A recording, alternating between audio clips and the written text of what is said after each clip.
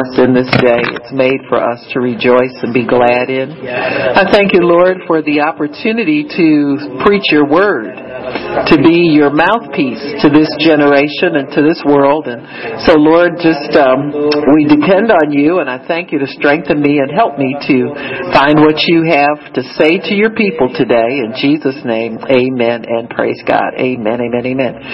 So we're going to talk about grace to endure. There's a grace to endure, what the Bible refers to as hardness. If you turn to 2 Timothy chapter 2, we'll see a passage of scripture, instruction from the Apostle Paul to Timothy, he was really another apostle. He was one who was stable in some congregations, but there's evidence that he developed some other churches as well. That was common during that day, that there wasn't just one apostle that everybody looked to, but there were many.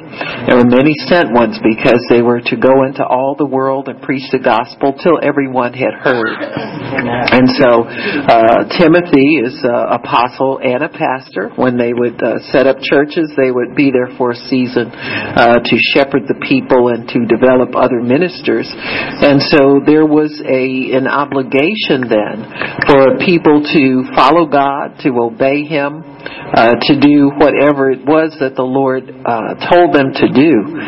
Paul, we know, had a very, very difficult journey. He was beaten, and many, many times, almost in every city he went to. I thank God that doesn't happen much anymore, but it very well could. If things keep going the way that they're going, persecution will always increase on us. But we know that we have a way of escape in God. We have outlet in Him, but our mandate is to never compromise on the Word and never change the gospel. Don't ever change what God gave you to preach. It's not up to us to make people like what we say. It's up to us to be obedient to God and to speak forth the Word by the unction of the Holy Spirit. And so these things are very, very important for us to understand as we progress in the current move of God and move closer toward the end of this age. We will find out that there are very strong reactions to the Word of God and very strong reactions to the anointing, both positive and negative. The same anointing that causes people to be healed and leap and jump for joy and be blessed and excited about God, that same anointing is what causes people who are not on the inside of the things of God to want to put Christians in jail and want to silence our voices and all of that. So it's the same anointing. The Bible says that we are a sweet savor of Christ to those who are perishing. We're a savor of death unto death. To those who are in life, we're a savor of life unto life. And so we have to always keep this in mind and never get complacent in the gospel, never get too comfortable when things are going well, because we must be vigilant at all times. You have to be on the alert. Not that you're fearful and paranoid, but you're in the Spirit. That's what it means to be vigilant, to not slough off in the flesh, but be in the Spirit and understand how to keep your spiritual eyes and ears open at all times. And when you have a life of prayer, that's real easy, because then the Spirit of God is your friend and your companion, and it's not hard to find when you need to find Him. He's always there for you. And so this is a kind of a blessing that we have in God, in knowing Him, is that we don't have to be fearful about anything that comes our way. We can always know that we have a friend in God. That anointing that you find so welcoming when you go to pray is the same God that will be there to help you in times of difficulty. And so He lets us know that He's our friend. He's our constant companion. We find it easy to get comfortable around the Spirit of God. And so God always wants us to be His friend in that way. And it goes a long way in helping your life. It really, really does. You can have that comfort and that peace, knowing that God is not far from you. He is for you. He's not against you. He's not looking for you to tell you anything that you don't want to hear, but He will help us in life, and He's our friend for the things that pertain to life. So that's the assurance that we have, that we always have God as our friend. And it's good to know what a friend we have in the Lord. You know, He's a friend that sticks closer than a brother. You may know that you can count on certain people in your family no matter what goes on. They might get mad at you and say they're not going to help you, but go and check in a few minutes later and see how they feel. You know, so they can always be won over to your cause. And so we have that strong of a friendship, even stronger in the Lord. He loves us unconditionally. He has laws that we must abide by in order to partake of that provision, but they're easy to abide by the laws of God because everything's provided for us to do that. And so the apostle here, though, is talking to what Timothy is referred to often as his son in the ministry, which means that he's somebody that Paul ministered to and imparted to him different spiritual gifts and understanding, taught him, trained him, all of those things. And so Paul is able to raise up other ministers in the gospel, and Timothy is one of those. And he says here in chapter 2, verse 1, "Thou therefore, my son, be strong in the grace that is in Christ Jesus." In other words, be strong in the grace that is in your inward man through Jesus Christ. All of the promises, provisions of our covenant are made to the inward man. There is no provision made for the flesh. We are to be dead unto sin, alive unto righteousness, dead to the dictates of the flesh, the desires of the flesh, and alive unto our life in the inward man. So there's no provision made for your flesh in the new covenant. In fact, when you're in Christ, all the promises are yea and amen. So anything that you see in the Bible, when you're reading by your spirit man and you're being understanding and asking God to speak to you, and those words come alive to you, that's yes and amen on your part. You're not waiting for God to say yes necessarily to specific things. Now, there are some things that God will not put into your life because He has a higher purpose for you. Amen. You know, that's pretty true for most people, and it's often true in different times and seasons in the history of the church that God has to sometimes put people on a fast track to understanding Him because He has work that He's called you to do. And so you may not have time for certain things in life. You may not have time to squeeze everything in because of what God has ordained for your specific life. But in general, all the promises you can say yes to. Yes, God, I'd like to have that. Yes, God, I want that. Yes, God, I'm going to start praying for that. Yes, God, I see that. That's a provision of your covenant. And so you have to then determine what God's timetable is for these blessings to come into your life. If you leave it all up to God, that's the easiest thing to do. I mean, that's the easiest route to go. It's really hard to pressure God to put something in your life out of season. But there is grace to receive your provision that He has for you right now.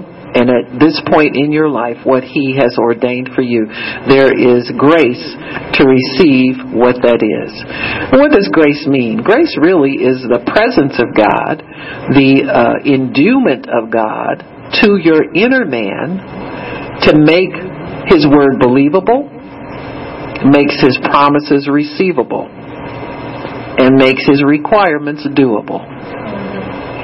So it's easy to believe, it's easy to receive, and it's easy to do. with the grace of God.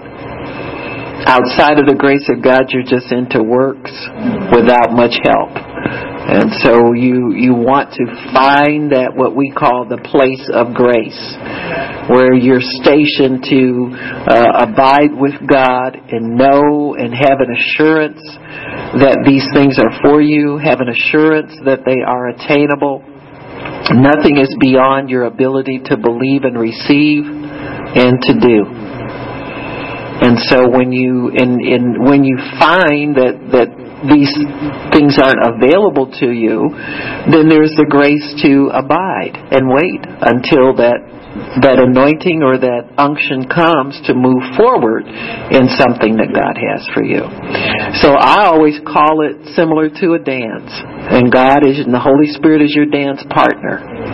And you let Him lead in the dance, but you dance along with Him. He is your grace. He is your ability. He is your endowment. When you have relationship with the Holy Spirit, grace increases. And so the Bible, the writer here is saying, be strong in the grace. In other words, not strong in your flesh, not strong in your wants, not strong in your desires, not strong and you're trying to fight with everybody else to do something. We get wound up sometimes, and God told me this and God said that, and you wind up fighting everybody and his brother, and there's no reason to do it. You're fighting what they call a straw man, somebody who's imaginary, that says he's against you, and it's really just something in your mind that a lot of people carry it around with them all the time, that says they can't do certain things, and you can't have this, and you can't have that, and you can't have the other. And then we'll project that onto other individuals and blame them for our inner struggle and not understanding we are fighting and struggling against ourselves. If you feel that there's something that God's given you entitlement to, the Bible says, James says, do you have faith? Have it between you and God. That's something between you and Him that you work out with the Lord. Now, people will have opinions. They'll always have opinions about what you do. And if they're believers, I think oftentimes their opinions are of some value to your life. They will be of some value to your life. Paul would say, follow me as I follow Christ. If somebody has a strong testimony and somebody has overcome some things, that's a value to your life. And they have the fruit to show that they understand God and that they have a relationship with God that has some proven fruit in it. So those people are valuable to your life. I would say don't fight with people who are valuable to your life. Understand what true value is and hold on to the things and the relationships that are of value, because you'll need them sometimes. You need a prayer partner sometimes. You need a friend sometimes. You need somebody that you can know always wants to see you go forward and increase. We all need that. We're a body. That's why we're a body. But you don't want to be the type of person that wants to contend with people and because you think God told you something. He wants you to prosper and prevail and go forward, but He wants you to do it in a peaceable manner. He tells us as much as possible, live peacefully with all men. So you don't have to strive with people and contend with them and try to prove to them God told you something. You can let God settle those things and stay out of controversy, because God has made provision for you. So the grace of God will not lead you to strive with man. It really won't. You don't have to argue. You don't have to win an argument. You don't have to be heard. You don't have to be seen. You don't need any of that. And so when He says be strong in the grace that is in Christ Jesus, that's a strength of your inner man that has a strong relationship with God. The stronger your relationship with God, the stronger the grace of God will be in your life to accomplish the things that God has for you.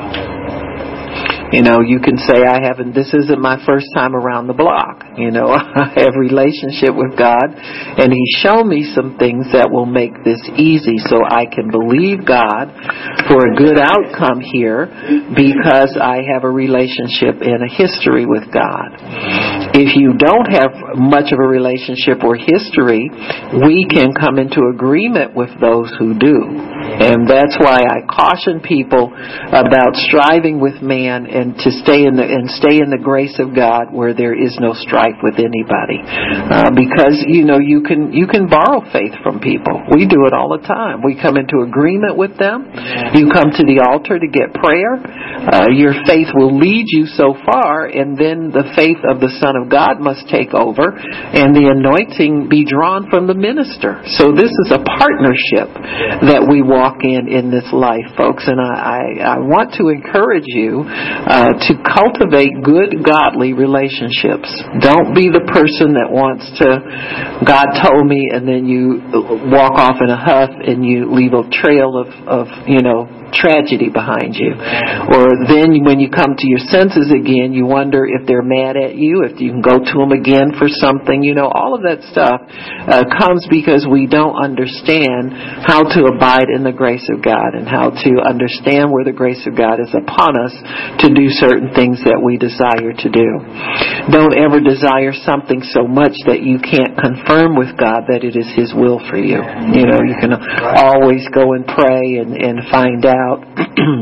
If somebody that you trust and you respect raises a question about something, don't get an attitude about it and walk off and get in a huff about it because it's God. Always humble I do that, and I'm the pastor here, and people tell me certain things, and I'll just say, well, God, I don't believe that's coming from you, but let me check with you just to make sure. You understand what I'm saying? Always humble yourself. It doesn't cost you anything.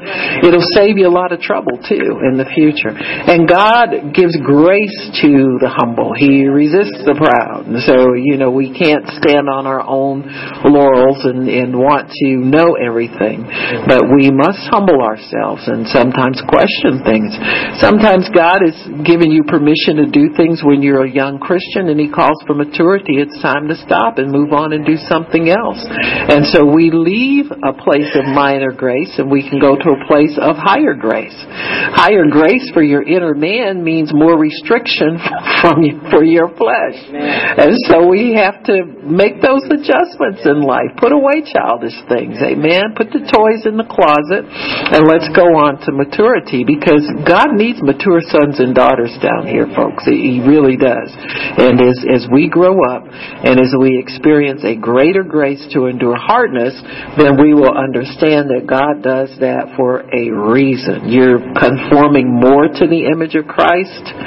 Denying the man of the flesh causes the image of Christ to grow stronger and stronger and brighter in us, to take over more in our lives and accomplish more for God. I'm telling you, the childish things we used to do, once you start moving in maturity, you don't even miss them anymore. You don't miss them. And so it's a good thing to allow God to move us on to maturity. So, grace is a property of the inward man. It's subject to the inward man. It's there to help the inward man. And it affects the real you. Your spirit is the real you. The man of the flesh is not you. Amen. The Bible says, though your outer man is perishing, your inner man is being renewed day by day. And God says no provision for the outer man to be renewed. He's dying every day. So, and to make room for the inner man to grow and to be strong, to receive the promises of God. I said it before, all the provision and promises made to your inner man, it's not made to the man of the flesh. There's no provision made for the man of the flesh. So, how do we strengthen our inner man and become strong in the grace of God? How do we do that? Well, you do it by seeking strength from God. How do we grow in God? What things do we get from God that strengthen us? The implication here is that there is an outer and an inner man that we can rely on. So when you're seeking strength from God, you're seeking that your inner man would come to the forefront and begin to perform the operations of your life. Your inner man has to be led. Your inner man has to guide your life. Your inner man has to, your thought processes must be drawn from your inner man. That man whose mind is renewed by the Word of God. So it must be the Word of God constantly feeding your mind, and that's how you begin to grow in strength and in the grace of God. So when your mind becomes renewed to certain things, then there is an ease that comes with obeying God. You don't fight it so much anymore. So you can tell the grace of God is upon you because the fight leaves against the Word of God. The excuses leave against the Word of God. The excuses for obeying God's Word leave. I can tell you that if you choose to obey God, even if you have to fight yourself tooth and nail to do it, God will honor that. You know, I mean, now people get into this thing about, well, it's not faith and it's legalism. You know, I don't know so much the difference. You understand what I'm saying? I know that when you're in faith, you receive a grace in God, but if your mind knows to do the right thing and you do it, whether you do it legally or whether, you know, let's cut this nonsense out. Let's just obey God. You understand what I'm saying? When your mind is renewed, it's harder to fight God. So even if you obey Him, quote unquote, by the flesh, your mind is in the process of being renewed to obedience by the Spirit. So I don't know how much your flesh can obey God and He be mad at you for trying to do the right thing. You understand what I'm saying? This is something that, these are I call it the straining at the gnat and swallowing the camel thing that we get into in the body of Christ. You know, what difference does it make? Your heart is toward obeying God.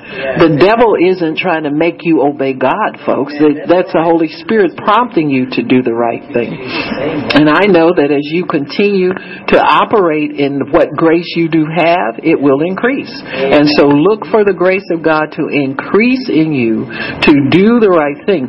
Just because you don't feel like you want to do it, it doesn't mean that God's not with you in doing it. It really doesn't. You know, I think about some of the people who have obeyed God and were reluctant about it. The man that gave Oral Roberts, he gave Oral Roberts some huge sum. I don't know what it was. People were giving him large sums of money a lot during his ministry. But there was a man that said, I don't like you. I don't like your ministry. But I know God told me to do this and I'm going to do that. You understand what I'm saying? A little bit of grace there to obey God, but he did it, even with all this reluctance in his flesh. And so we have to understand that obeying God is honoring God. Amen. Cornelius, the Gentile man that gave alms to God, he wasn't a believer, but God honored his giving anyway, and his whole family got saved. So God honors our desire to obey Him,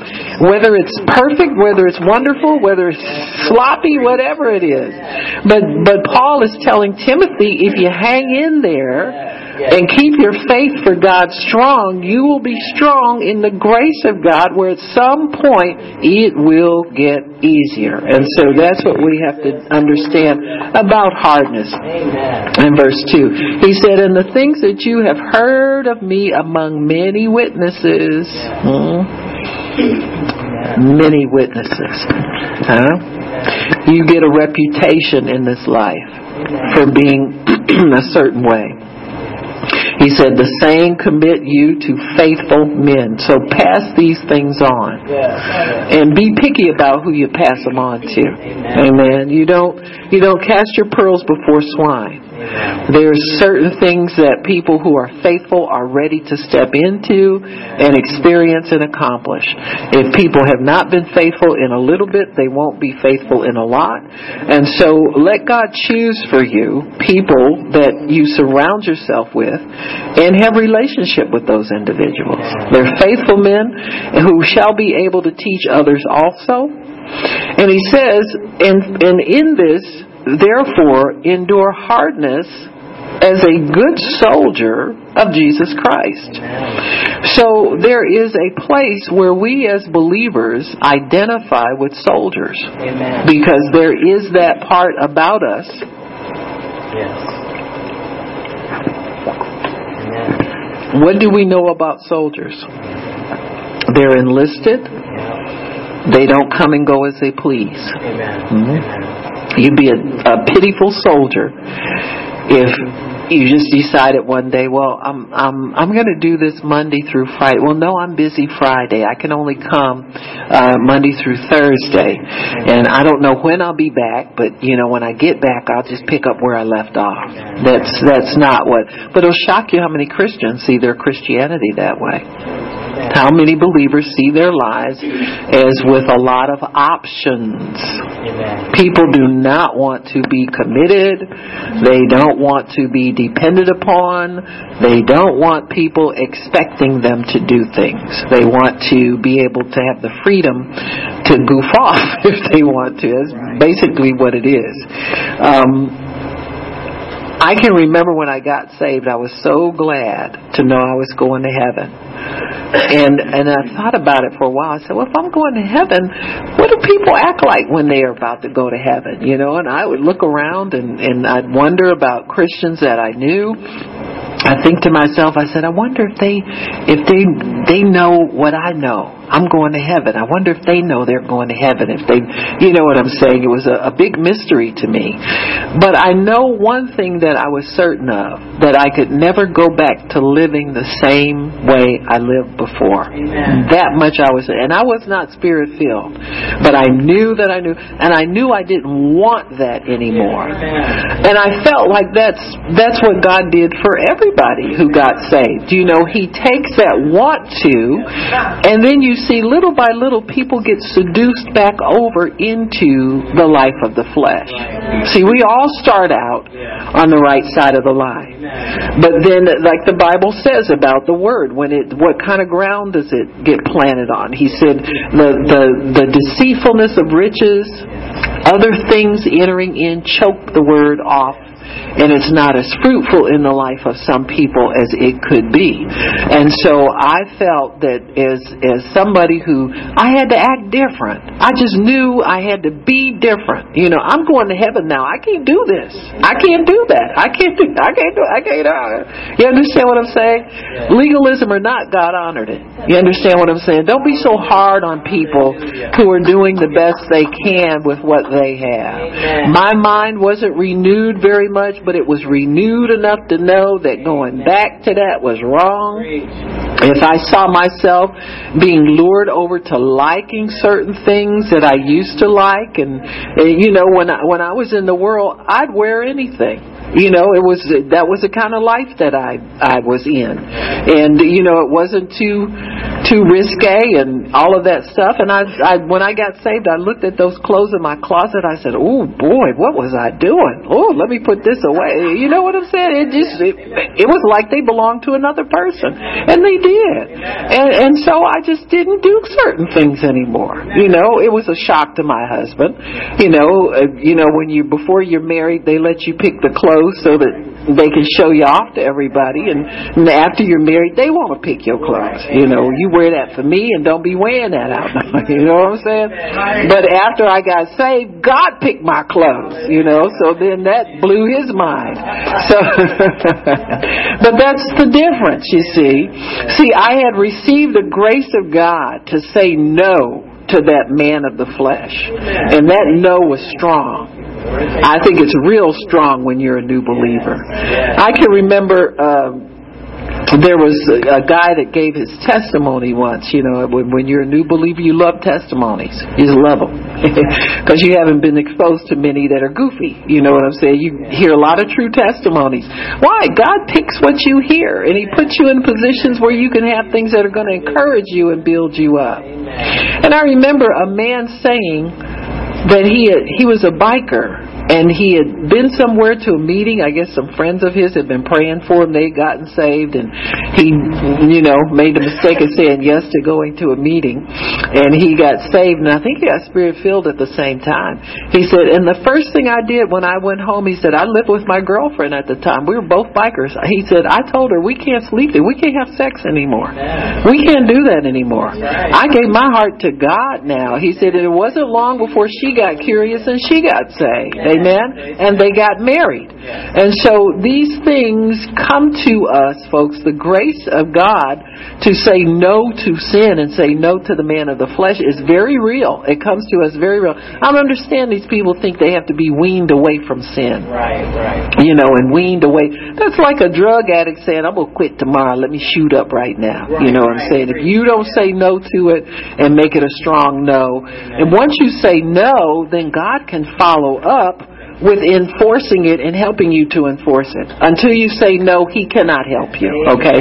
So that's your first obligation, is to use your faith to line up with God's Word and say no to certain things. The Bible says everything's lawful, but not everything is expedient to get you where God's taking you. And you can do a lot of things, but are they time well spent, or are they wasting your time?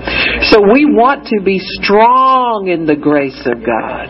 Sometimes you wonder how people can accomplish certain things in God. How do people in the martyred churches, how do they keep going and get imprisoned and stay in prison for 4 or 5 months, a year, 2 years, and then come right back out and preach again? They're strong in the grace of God. Amen. They're strong in that. And they know how to endure hardness like a good soldier of Jesus Christ. Good soldiers know how to commit themselves 100% to their master and to the task at hand. There's 100% commitment. Some soldiers are a little hard-headed. They like to be the kind, you see the movies people make. It's always a renegade soldier and he's right and all the commanders are wrong. Well, that never happens in real life. That's right. It never happens in real life. Because if you're right, God will teach you how to let Him convince people. Amen. In this world, it's not about being right and wrong all the time. It's about the grace of God and the plan of God. God's not here trying to expose everybody that's thinking wrong. He's here to help people to get to heaven. You understand what I'm saying? He's way beyond that petty stuff. So to be strong in the grace entails enduring hardness without walking away from the challenge. You don't walk away from the challenge. And you look at it properly. It is only a challenge. It is not there to kill you. It's not there to end you, embarrass you, cause you to fail. God doesn't put failure. The failure is not in the plan of God for you. Amen. We look at the people in the Bible that endured extreme hardness. Job is one that automatically comes to your mind, right away. He had a covenant of healing.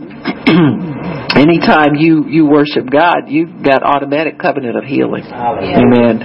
Even before the law, there was an obligation on God's part to heal people that worshiped Him. That's all you needed to do. And so even though there wasn't a law written, there was a God that kept covenant and mercy. In fact, the Lamb was slain before the foundation of the earth, so the provision was always there. So we can, you have to be able to endure hardness, and like we said, Job is a good example of someone who did covenant of healing and couldn't get his healing right away. That's not unusual. There are times when we want to be healed and we see the Word.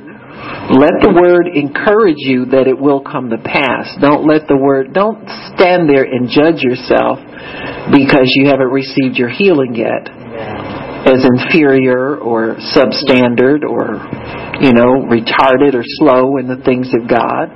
You keep believing.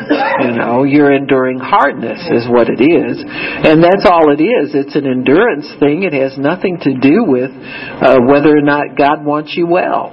It has to do with your ability to continue to believe God even though things aren't all hunky-dory and everything lined up right the way it's supposed to be. So, you're not allowed to condemn yourself, because what happens there is the grace of God begins to slip away from you, and you can't blame other people and say they're condemning you because you're not healed yet. That's a lie too. And so if we all have these moments where the enemy will come to us and give us thoughts and ideas, and you need to make yourself a consider not at that point. You don't even think about these things twice. You kick them out of your brain. When they come to your brain, you just let them pass right through. People who consider things grab that thought and nurse it, and then we try to fit it into our life somewhere. We try to make it fit. Either somebody else is thinking it against us, or we're thinking it against ourselves. You got me? And so we have to be a person who does not consider things that don't fit. It's not part of what God promised you. It's not part of His plan for you. So you don't consider it. You don't think about it. Just let it go in and go out of your brain. It doesn't line up with the Word. It's not edifying. It's not pure. It's not lovely. It's not a good report. It's not praiseworthy or thankworthy. So what are you doing dwelling on it? You let it go out of your mind and let it go to the next person that wants to listen to the devil. But don't let it plant in your head. And so if you will cast down those imaginations, you will stay strong in the grace of God, because the more you can focus on the Word and understand that this is a hardness that you must endure, and God gives you the grace to endure it. He's right there with you in it. He's helping you in it. You're not by yourself. One of the worst feelings is feeling alone when you have a struggle or a trial. And God's grace means that He is right there with you in these things. And so you can endure the hardness. Job endured hardness. He saw through his trial his heart and the hearts of others who were close to him were revealed. You can't be mad at people for having things in their heart that aren't right. We all have that. Do you understand what I'm saying? You can't afford to spend your time. The grace of God allows you to be gracious even when others seem to be accusing or condemning toward you. It allows you to be that. Many times the grace of God will hide those thoughts and ideas from you. It's a good thing to inform people. If they're trying to bring you little negative bits of information about things, it's good for you to inform you that you don't want to hear that. Amen.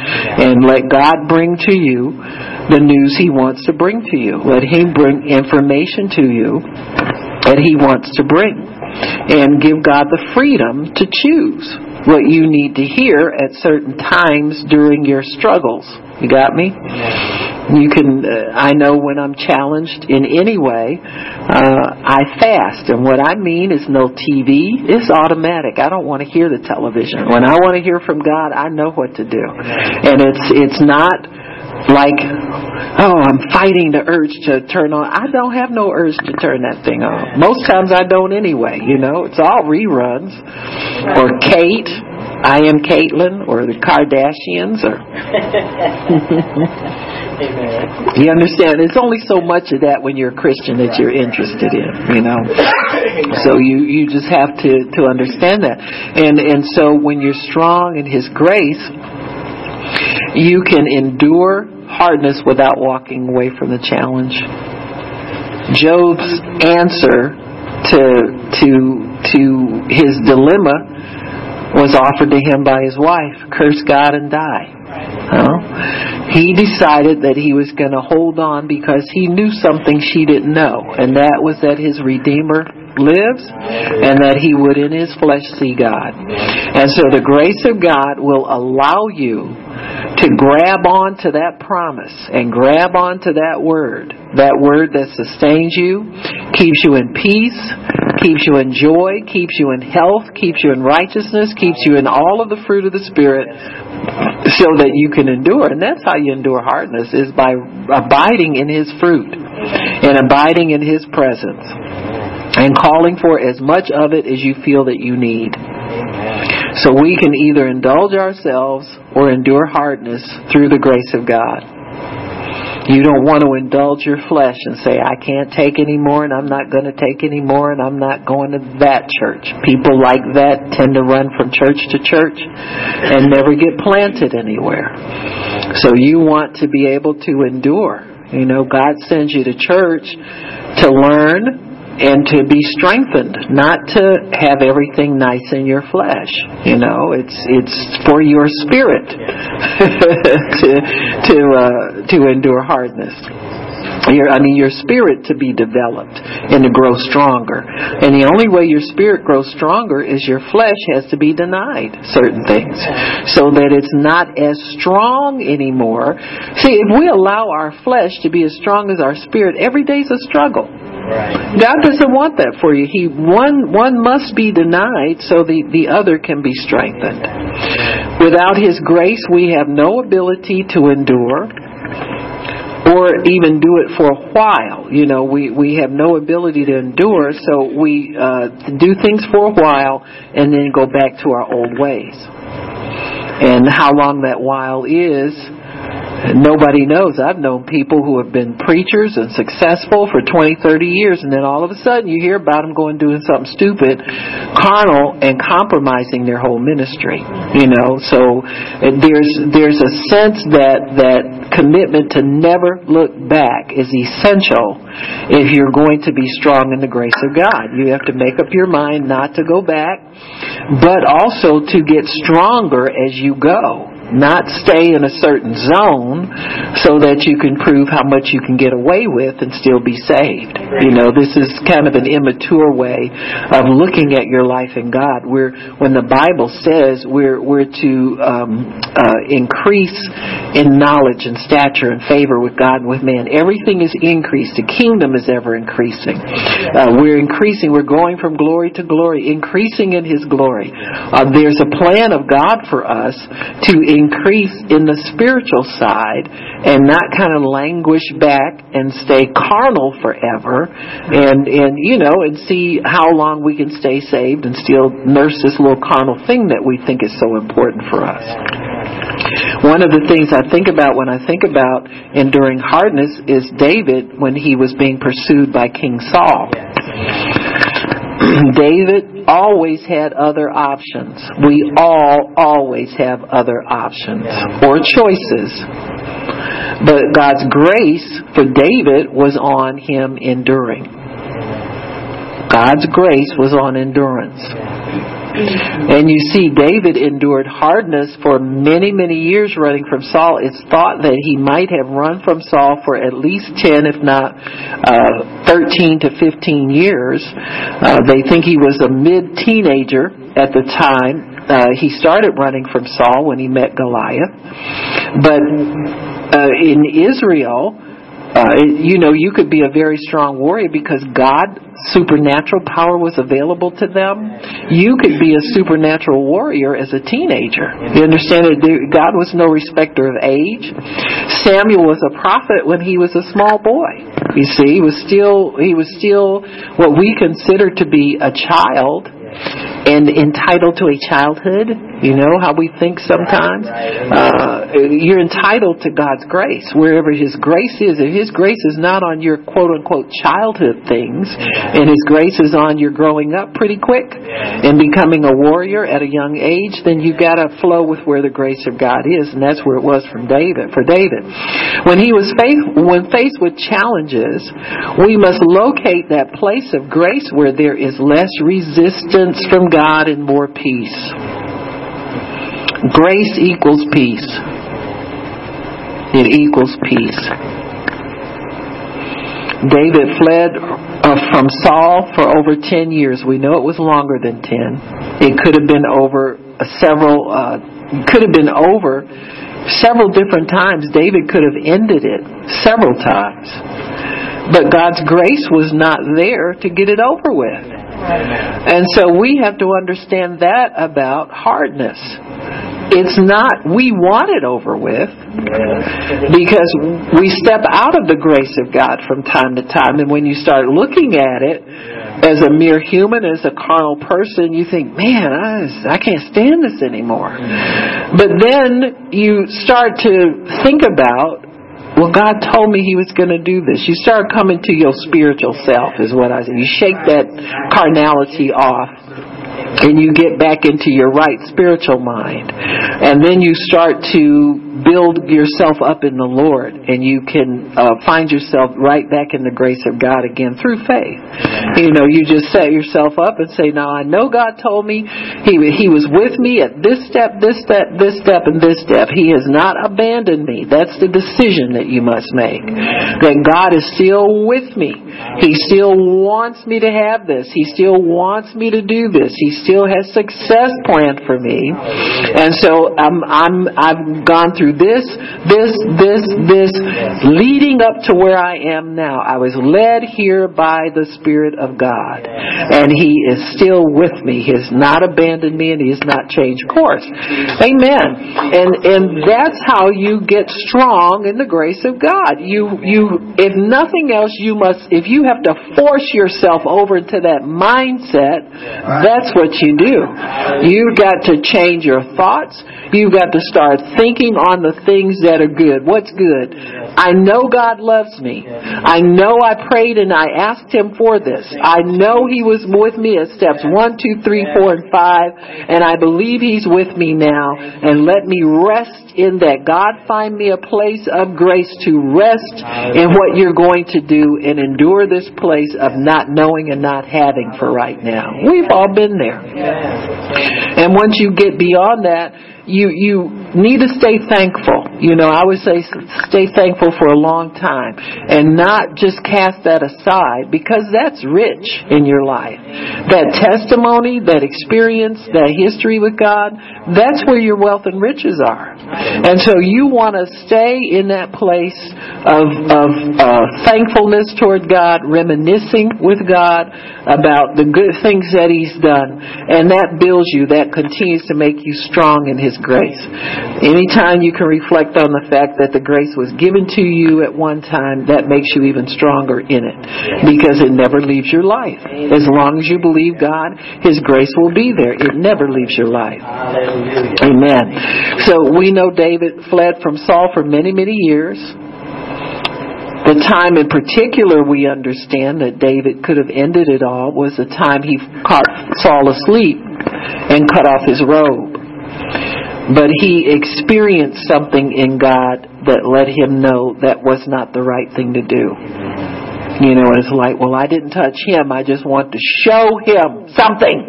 Well, that's an act of the flesh. Amen. Want to show anybody anything. Right. Is your flesh talking to you? Amen. And God convicted him on that. And most of us would say, well, that's a minor infraction because at least he didn't kill him. Yeah, right. But we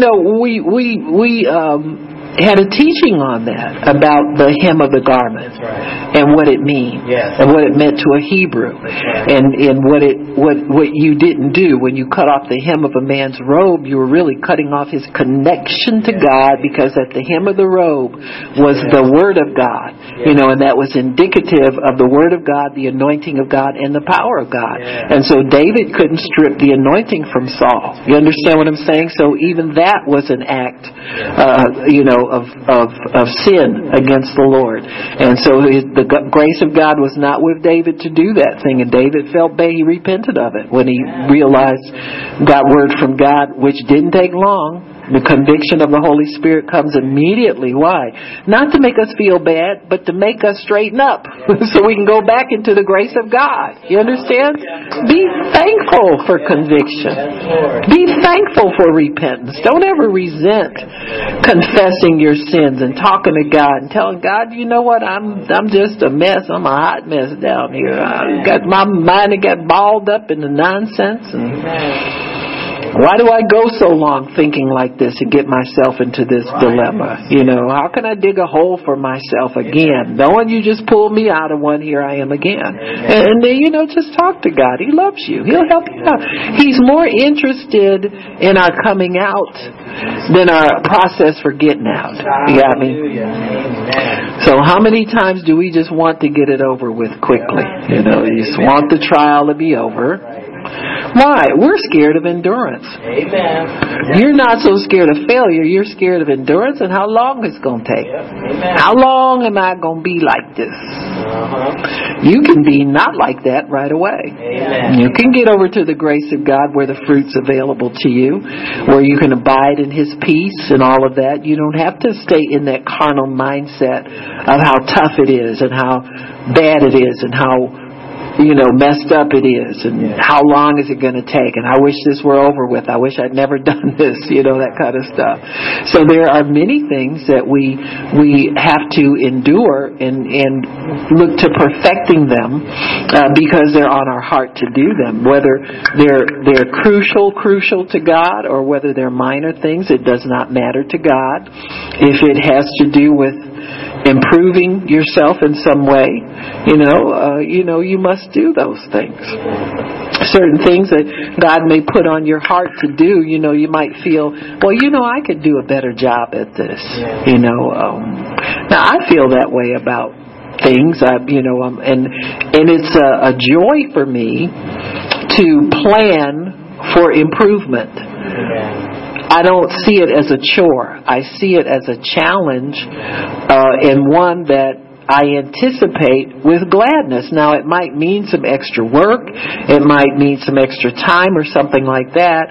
But I have something in me that likes to do things well and likes to improve things. Now, don't get me wrong. I'm not this kind of person who I just can't tolerate. You understand what I'm saying?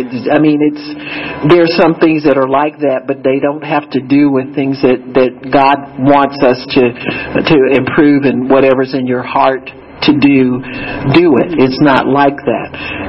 There are some people that give, if they get invited to speak somewhere, they give the people that invite them a hard time about, well, I have to have this and I have to have that. I don't roll like that. You understand what I'm saying? And that's wrong to do that. It's wrong. Because there is a grace to receive hospitality no matter how rough it is or how wonderful it is or how whatever it is. There's a grace for you to receive it as it's offered to you. And you find that grace and you stay there until God makes it better for you. And so, there are things that and there are times when you think, man, I've graduated from this level before, and there you find yourself back there again. Ha ha. You never graduate. Thank you, Jesus. It's just funny like that.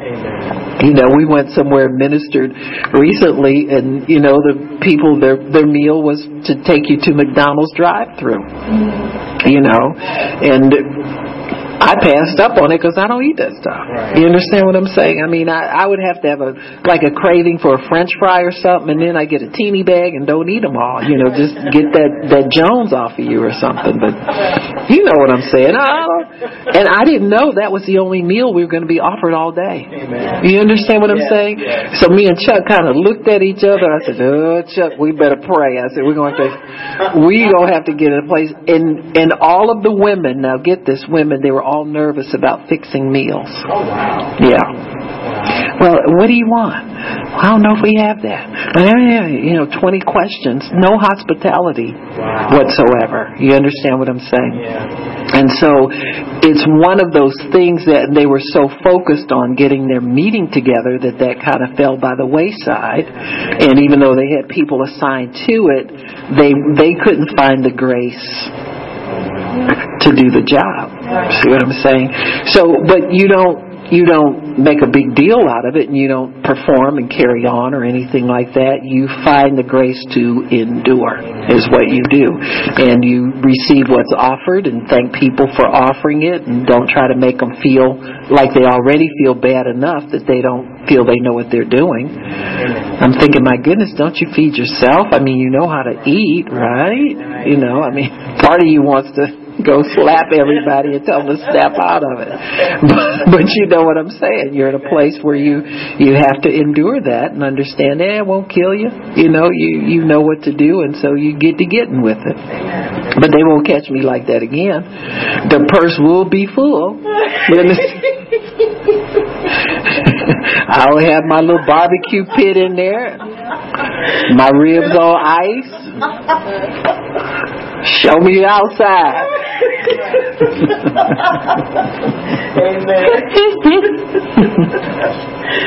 But you know, you get so accustomed to providing that for people, you don't even think people don't. You know what I'm saying. And so it comes as and you know, and God has a sense of humor. I guess He says, "Yeah, you want me to send you places? Take this.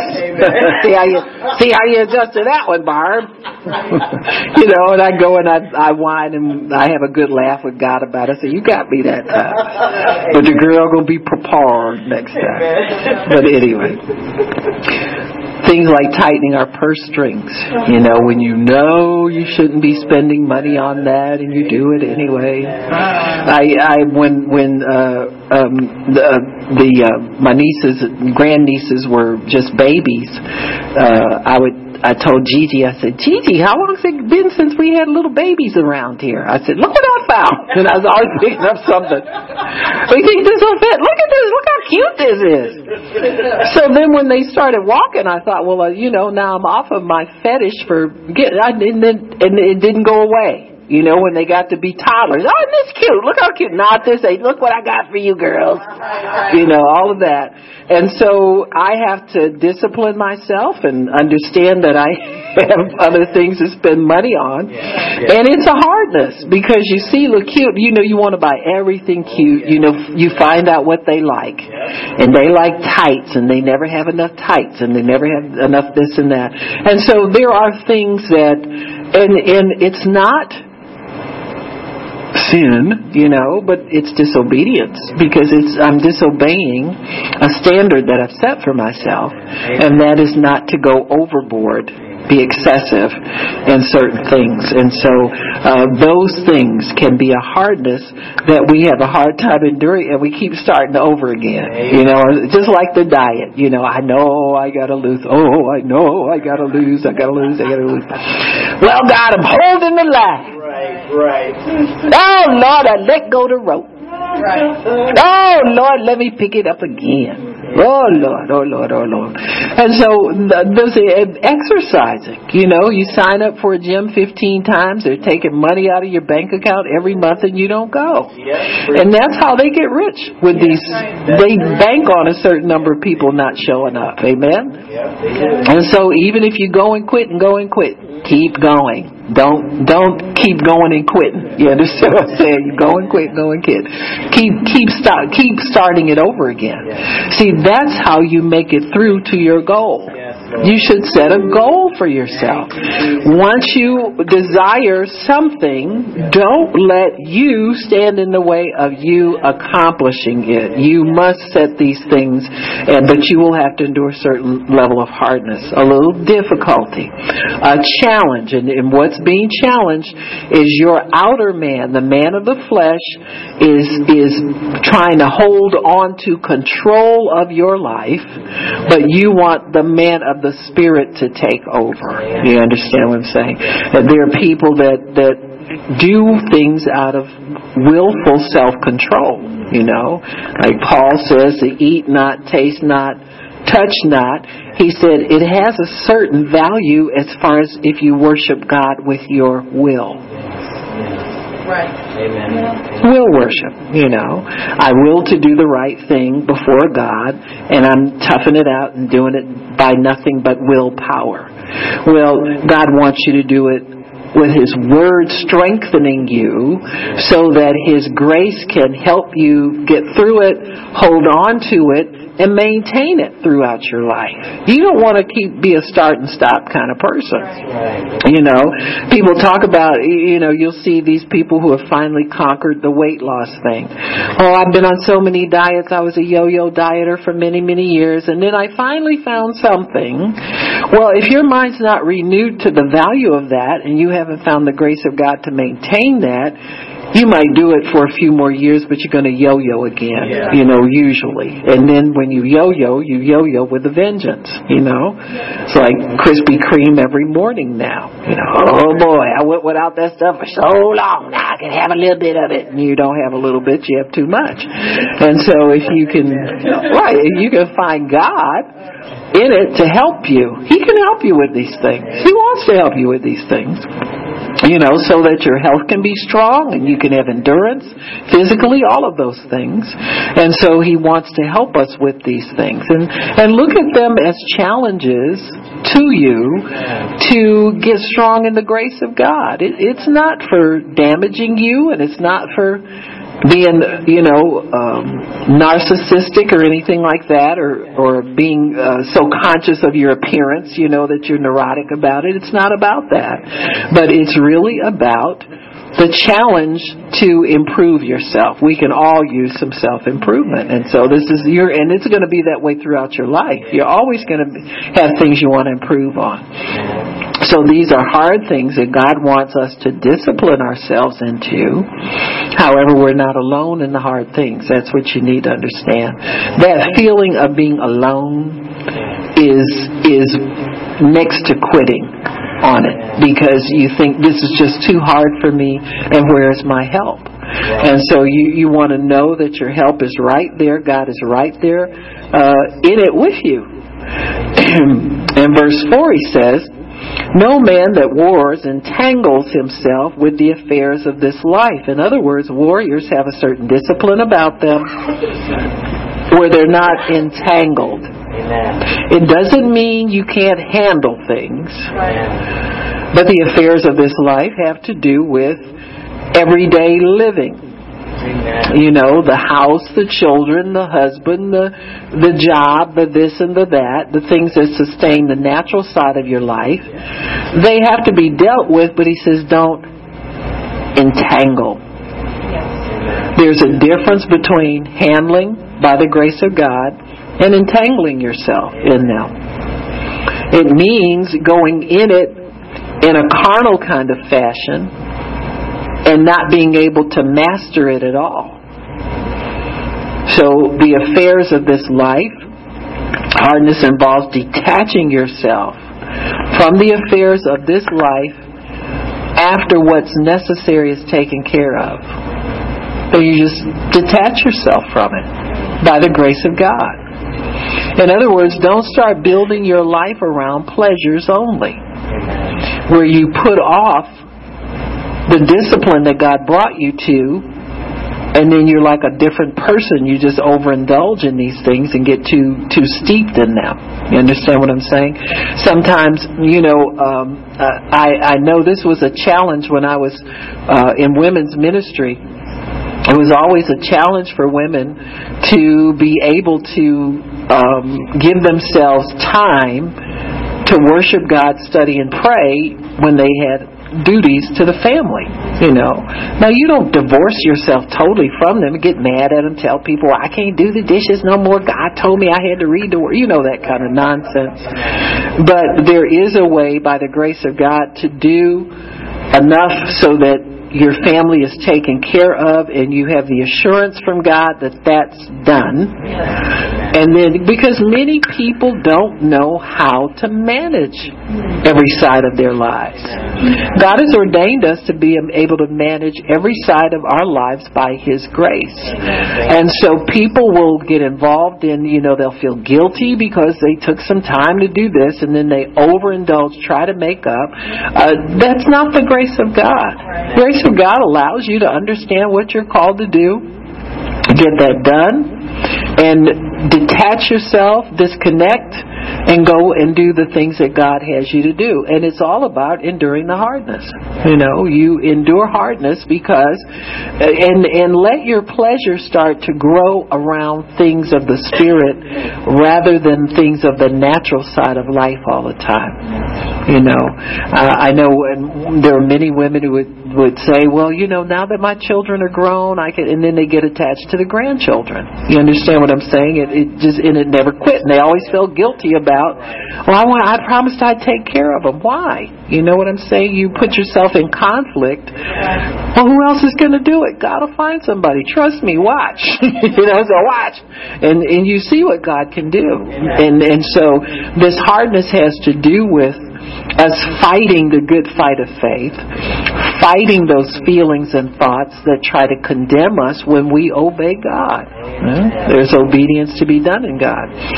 I'll never forget the testimony Morris Cirillo gave when his wife, this was many years ago, maybe 15, 20 years ago now, just to show you what God did for that period of time, where his wife Teresa was in the hospital and near death. And he was somewhere in a foreign country. He wasn't even in the country where she was, and he was maybe in South America somewhere doing a crusade. And he said his sons would call and tell him, well, they say Mom doesn't have long, you need to get here. And he would say, I'm going to pray about it. And they hit the roof.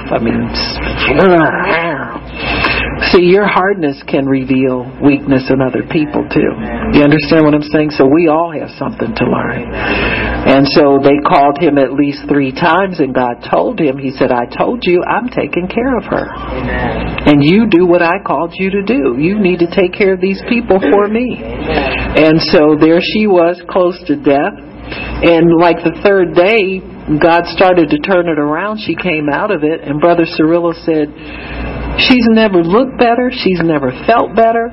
He said that time that she spent with the doctors and the hospital and things that they were able to do under God's direction, he said, I know it's extended her life. And they're both alive today. It's been over 15 years ago. And she has not quit going and doing and all the things that needed, and neither has he. And so these are things where sometimes we feel emotionally about things, and we never bring those emotions before God to find out if they're valid, to find out if they are going to be productive for what God wants in our lives. And for the most part, God wants us to let Him handle things on that level for us so we don't become entangled. Because when you're entangled, you got to untangle yourself. See? And that's more disappointment, and it's harder. So it's good to let God get you involved in it as much as He wants you to get involved, and then, do what God wants you to do. He doesn't want us indulging in distractions. Things that, your flesh is craving to do, and finally you get a chance to do it, and you want to stay there forever. See, that's the danger of indulging in distractions. Because if you keep feeding the fleshly side of yourself, that side continues to grow, and he wants to get a good grip on you. So then you'll start saying no to God, the things that God has put in your life for discipline and a routine. You'll start saying no to that and saying God said it's okay. You understand what I'm saying? All that kind of nonsense. You can do stuff on your own. You don't have to have God co-signing everything. A little weakling. That's a sign of weakness right there if we think we got to have God co-signing everything. Make the decision on your own. See, nobody wants to do that. Right. And because we know that's not the best thing for us. That's true. But everything's lawful. You can do what you want to do. Yeah. But don't co-sign God's name to it unless He's authored it. You got me? Sometimes God will just, not say anything. But you keep doing it down the line, you're going to suffer loss for that. And that's what He doesn't want. He doesn't want you indulging in distractions. Sometimes Christians will make statements and we'll grab onto them. Your flesh will grab onto it. Especially if they do things like they watch a movie here and there, or they read a book or something like that, and then your carnal man wants to grab, oh, so-and-so does it, it's okay for me to to do. And it's you overindulge in things. And sometimes they do too. Sometimes they shouldn't be doing it. So our flesh sometimes recoils at the thought of certain types of discipline in our lives. And we feel justified in giving into distractions rather than enduring hardness. Some things are hard, and they will be hard until we find the grace to endure. And sometimes just find the grace means just saying, just God, if I couldn't do this, you wouldn't tell me to do it, God. So I know you're in there somewhere to help me do this, and I'm just going to commit myself to do it. Amen. Grace must be sought in order to find it. We don't get any big points for enduring things in the flesh and torturing ourselves. So there must be a sense of resolve and determination to endure. Endurance implies a continual submission to this. Anybody can do something for a minute and get over it and go back to life as usual. We're talking about a lifestyle of enduring hardness.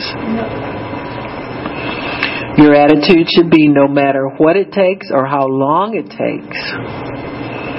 When time and effort do not help you, you have found the place, or do not hinder you or bug you. When time and effort don't bug you, you have found the place of grace to endure. So when those thoughts are extinguished out of your mind and that you're not moved emotionally by them. Sometimes people think, I've served God and I deserve a treat. I deserve a break. I deserve. That's just your flesh man craving attention. You got me? You don't live this life by putting things away and then deserving to go back to it again. When God removes it, it's because there's a tendency to indulge to the sacrifice of your growth of your spirit man. See? He's got a point. God has a goal and a plan in mind when He says endure hardness. There's a purpose for it. And the purpose is that you develop into what He wants you to develop into. That's what you signed on for when you got born again. You signed on for the endure hardness part. So finding the grace is only the only lawful way. He says here in verse 5, this is the whole point of the thing. He says, and if a man also strive for masteries, you want to perfect your craft. You want to perfect your gift. You want to perfect your ability to pray. You want to perfect your ability to pray for the sick and to witness to Christ and preach the gospel. So you're studying to be a master Christian. Amen. He says, yet he is not crowned except he strive lawfully. There's rules and regulations to follow in this quest for mastery of the spirit realm. He said, the husbandman that labors must be first partaker of the fruits. So there's going to be evidence when you've striven lawfully, when you strive lawfully. There's evidence. You reach a personal goal, and there's evidence in your life that you have conquered certain things. You've gotten mastery over this hardness thing and over the things that would distract you from serving God. Sometimes you'll find people that are distractions for you will leave your life. And you don't want them to leave your life. You got to endure that hardness because they're weights and anchors for you. You got to strive lawfully, folks. You can't just be, dragging Pete, repeat, 4-peat, and 3-peat around and think you're going to grow in the knowledge of God. And so if you're going to be somebody who labors and strives for mastery, when you're striving lawfully, when you're doing things according to the will of God and the way God wants you to do, and God approves of you, then certain fruit will come forth in your life. There'll be greater peace. There'll be greater joy. And we're not fruit inspectors. We don't inspect one another's fruit. You inspect your own fruit. You understand what I'm saying? You be mindful of what God's doing in your life, and don't always look for improvement in the other person. You know what I'm saying? That's not your business, because you don't know what God's put on their plate. You don't know what God is doing in them. The things you think you want to see changed in them so you can like them better, that's the last thing God wants to do. You understand what I'm saying? He doesn't want to indulge your curiosity into somebody else's spiritual life. Well, you should love people anyway. Their behavior should not make you like them any better. We're commanded to love one another. And so that becomes an indictment against you, the fact that you watch people to see when they improve. You understand what I'm saying? That's not your business. It's enough to keep up with what God's doing in you. Amen. Make sure, because that becomes a distraction to you. You know, oh, so-and-so, they've grown so much. Really? Well, who gave you the measuring tape? Who made you the judge of everybody? You know, we have to watch that stuff. You know what that idleness means? It means is there's something you need to be spending your time doing you're not doing for watching other people. And usually people who do that are not sure where they are growth-wise. So they're always watching somebody else to see what they do. Well, I don't do what they do. You know, like the Pharisee that was praying. Right. God, I thank you that I am not a hypocrite. I'm not a sinner like that man now.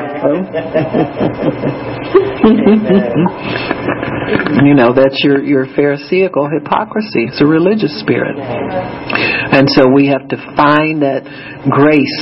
Amen. Finding the grace of God is the only lawful way to endure hardship and to gain mastery, is by finding His grace.